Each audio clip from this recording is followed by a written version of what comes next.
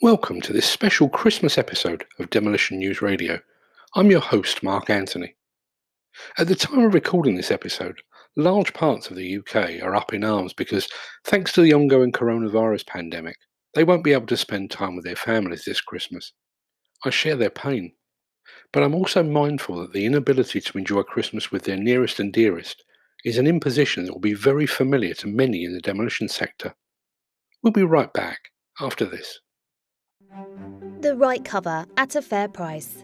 At Amicus Insurance Solutions, we look after hundreds of contractors and have a team who have helped many demolition contractors for many years. One of our specialists, Shane, has guested on Demolition TV and genuinely loves helping people. We look after some well-known demolition companies and work closely with specialist A-rated insurers to bring you the right cover at very competitive premiums. We take time to understand the methods you use to ensure there are no misinterpretations. For a frank conversation, please call Shane Pace on 0208 773 5384 or email shane.pace@amicus-insurance.com.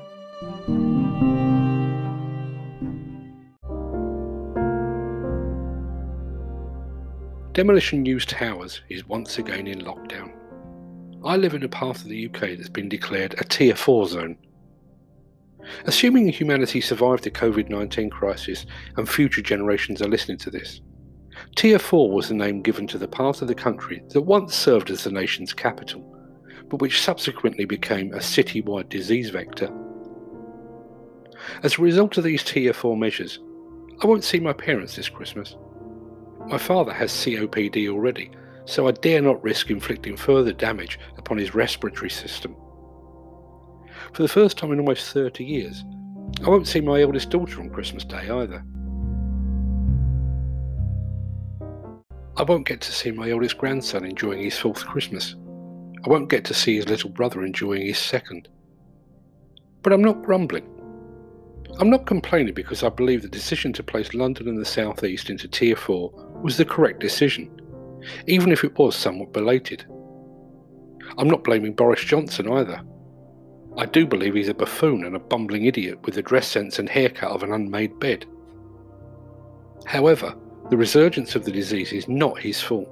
It's more the fault of those that flouted the rules during the first lockdown. But I'm not complaining primarily because the imposition of Tier 4, while inconvenient to most, is just another day at the office for some, including many within the demolition sector.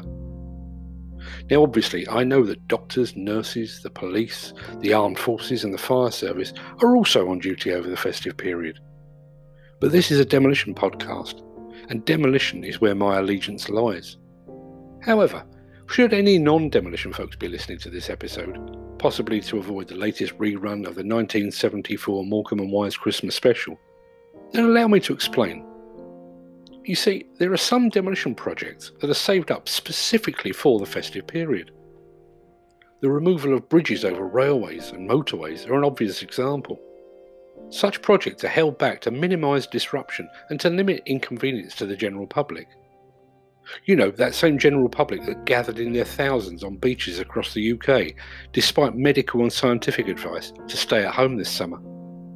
So while many of us traditionally sit down to great steaming piles of roast turkey and more vegetables than we normally consume in a month, there are many that will be on site, away from their families, unable to drink, and forbidden from being merry. For those men and women, there will be no roast turkey on Christmas Day. There will be no exchanging of gifts, no Queen's speech. While most of us will be tucked away in the warm with a paper hat balanced on our heads, demolition men and women will be out in the cold with a hard hat on theirs. And don't think for one moment that those demolition men and women will be excused this year because we find ourselves back in lockdown. Having been declared key workers, demolition folks will be expected to just soldier on, much as they soldiered on in the first lockdown. And I guess that's the reason for this episode. While many in the UK piss and moan about the lockdown, about their inability to visit pubs and restaurants, about the fact that they're unable to spend Christmas with their families, there are many in the demolition business for whom this is business as usual. For them, this is not a new normal, It's the same old normal to which they've grown accustomed. So to those that do find themselves on site this Christmas, this episode is dedicated to you. Oh, and just so you know, the Queen's speech this year was pretty much the same as it was last year, only with additional mentions for doctors and nurses. The 1974 Morecambe and Wise Christmas special was quite funny, if a bit dated. In fact, it feels a bit less special each year. And although it gets very dark for a while, there is a happy ending to It's a Wonderful Life. Thanks for listening.